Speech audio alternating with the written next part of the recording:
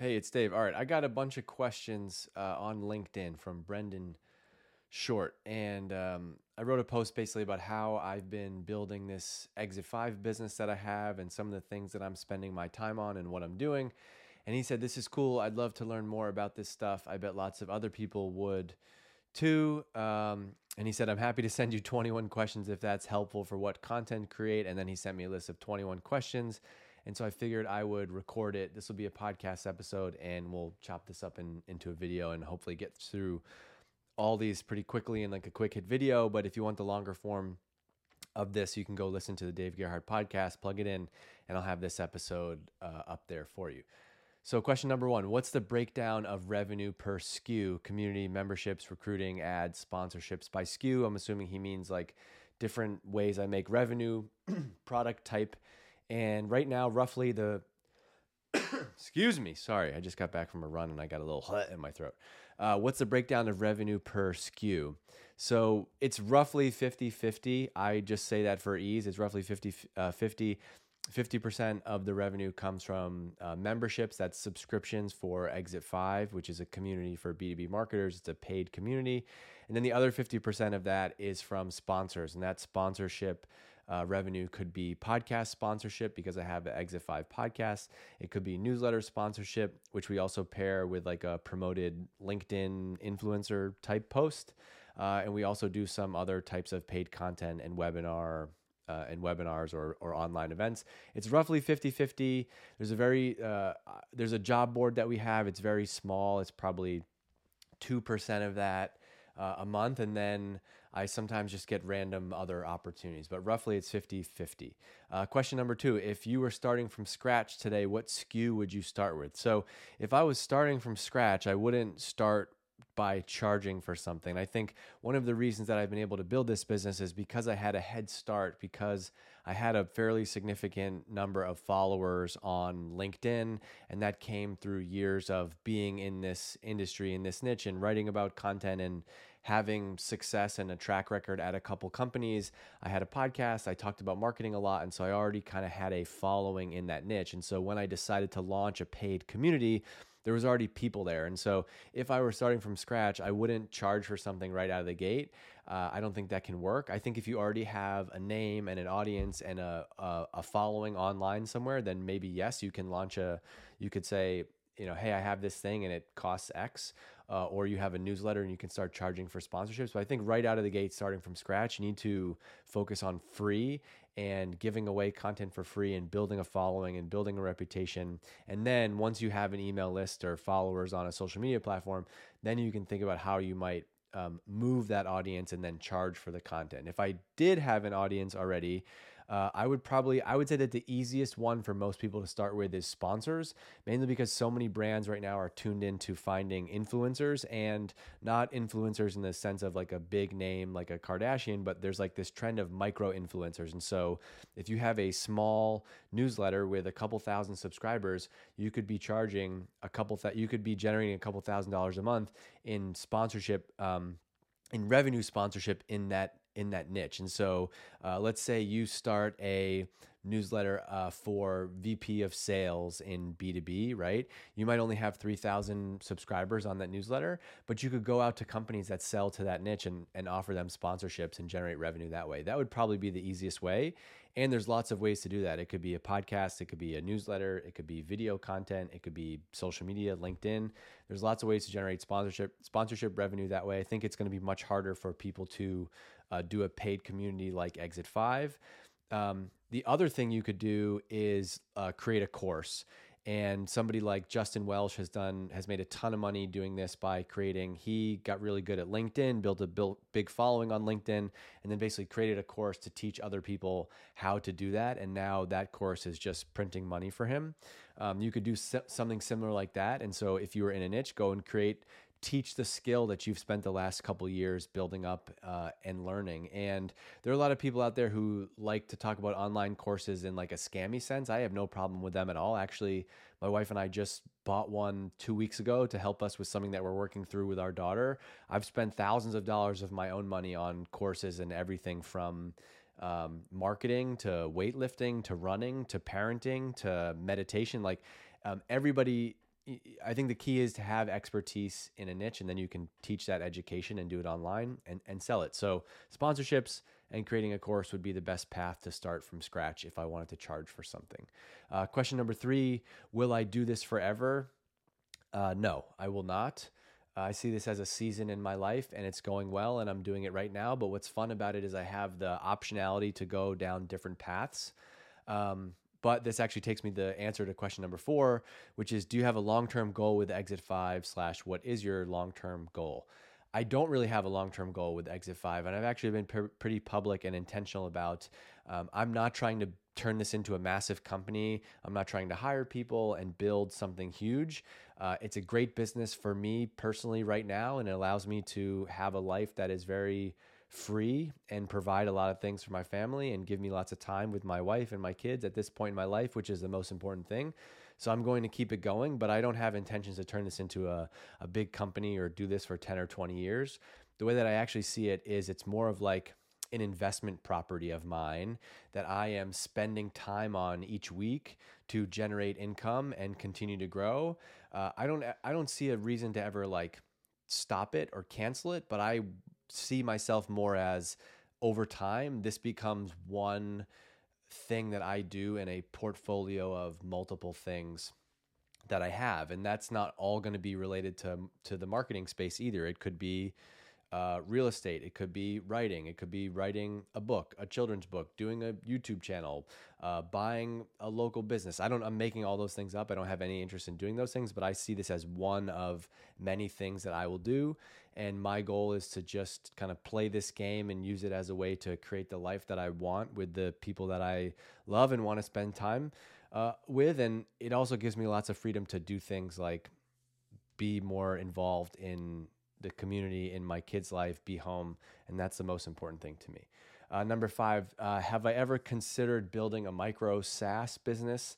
I have, and I don't want any I don't want any of the headaches. I think there's lots of other ways that I can generate income and create revenue, but I've thought about that because yes, having a large audience and an engaged community of people in a niche, like it's a very logical next step to then like create a product to sell to them.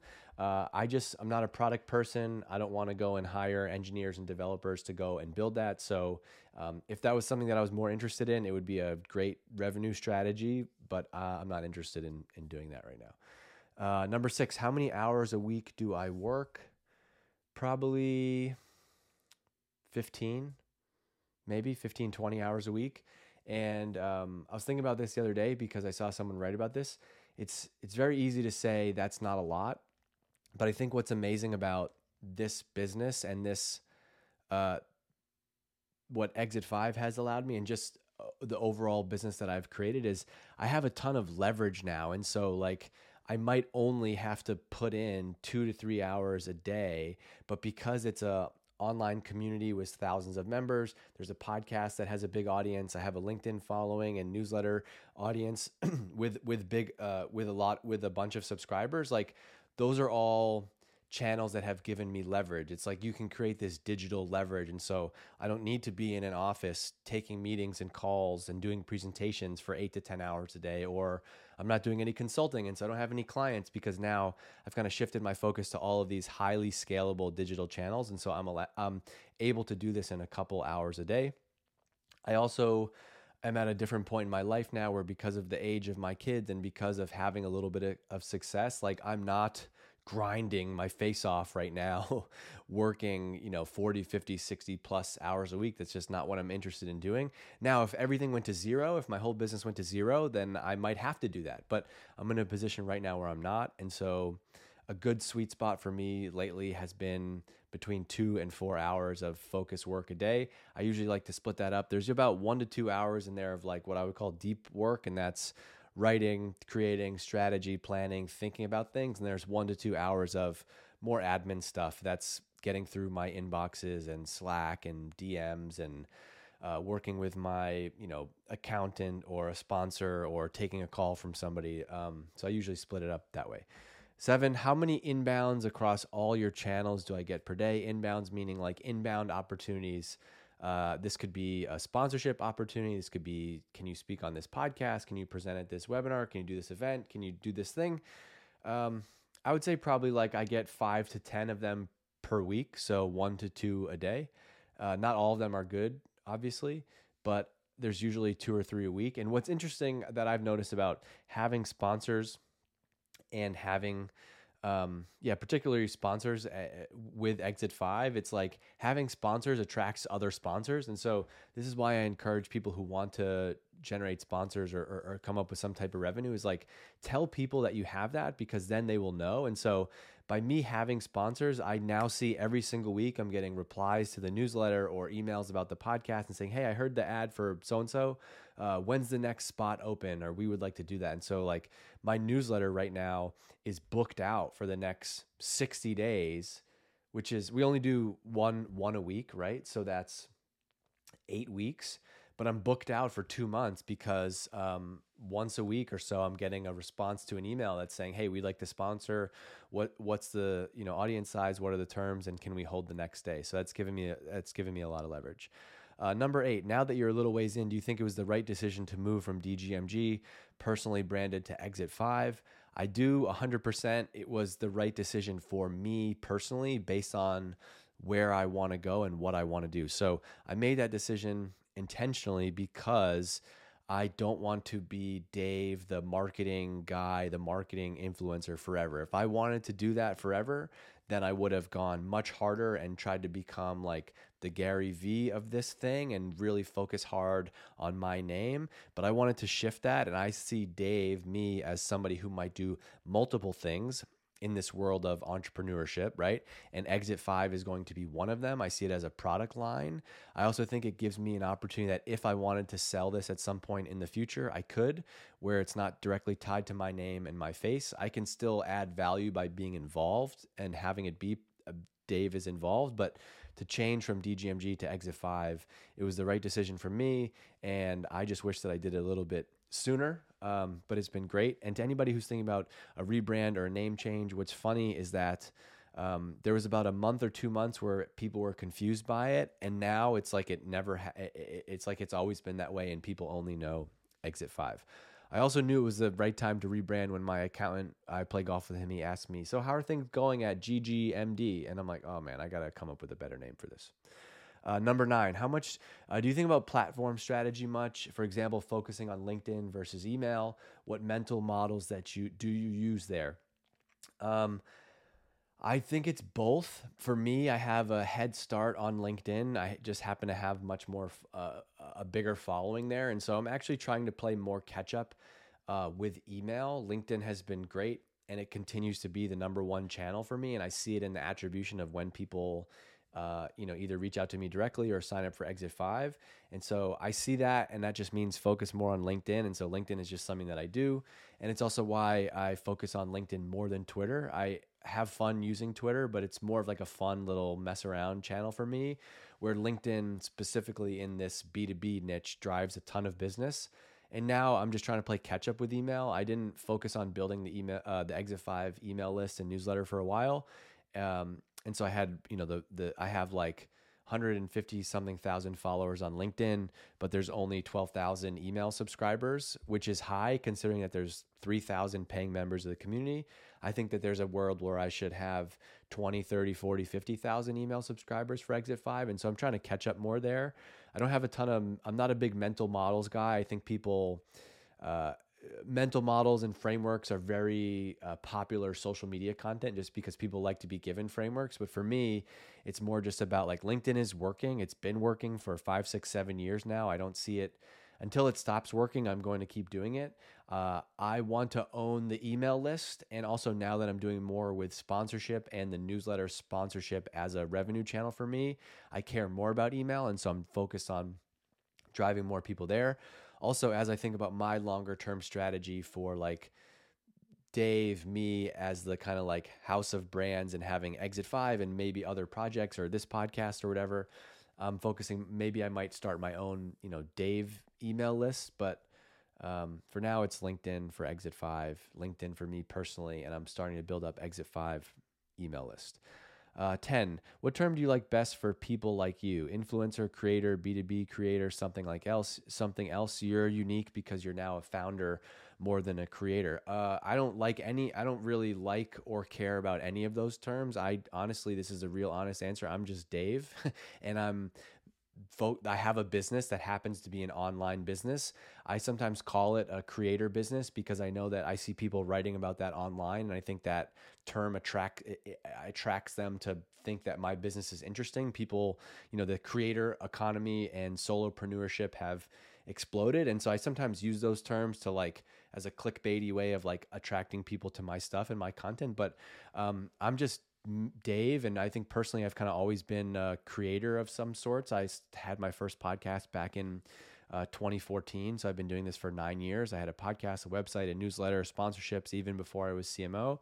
So I guess I've always kind of been more of a creator, but I like the term founder because it's a business, it's a full business that I've started. I wouldn't call myself an influencer, although I do get influencer opportunities. I just think that term, people don't like that term, but it is true. Like I have influence in a niche and brands want to work with me on specific things to get eyeballs to their customers on it. That's true, but that's not who I am. That's not what I define my full-time job as. Same as a creator. I think there's like a lot of nuance in all those things. I don't really care what the term is. I'm Dave, and my plan is to find ways to make money and generate income and build a life of freedom, so I don't ever have to go back to working inside of a company. So I can go for a run in the middle of the day, I can work out in the middle of the day, I can play golf when I want, I can see my family and say no to all work travel. Whatever role that is, that's what you can call me. 11, how many miles did I run this weekend? I ran one because I went to Dallas to watch the Patriots game with a bunch of friends, and one morning I just did a 1 mile run, 100 push-ups, 100 squats. I did run 3 miles today. Right now I've been running about 20 miles a week, which has been a nice sweet spot.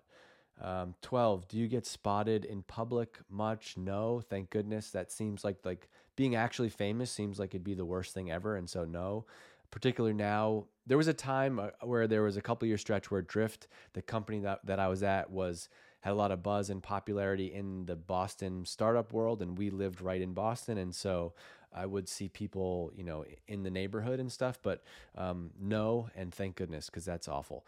13, what do you think of crypto/NFTs? Don't really have an opinion. I'm not much of a finance guy. I'm not into the markets. I'm not into finance. I don't have a strong opinion on crypto. Seems like a interesting idea. I guess from everything that I've read a book or two about it, and just as a topic to get smarter about. It's not something that I'm personally interested in, so I don't have an opinion. NFTs, I don't fully understand it, and so it's not for me. And don't take that as my opinion on the take of a market. Like I'm literally, I do this business. I play golf. I work out. I hang out with my family. I'm not somebody that, and it all kind of all ties back to like why I'm not growing Exit 5 to be this massive business. I'm not really interested in personal finance and finance in general and markets and all that stuff. I'm like, oh, I found a way to make money and I'm putting it in a bank account and I have a financial advisor and we do stuff through him and that's good enough for me.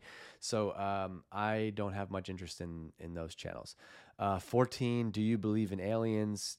Yes, because I think the universe is just way too big to think that we're the only people out there. I don't think they look like the ones that we've seen, but I definitely believe in aliens. It's only 14 questions because he said 21 questions is a lot. I'll just leave it here for now. Thanks for building in public. All right. That's my answers, open and honest answers to these 14 questions from you, Brendan. I hope this is helpful. Thanks for listening. Send me a message on LinkedIn. Go to LinkedIn and send me a DM if you listen to this, or send me an email, dg@davegerhardt.com. Let me know that you listen to this. Maybe I'll do more content about how I'm creating my business and other topics like this. All right. See ya.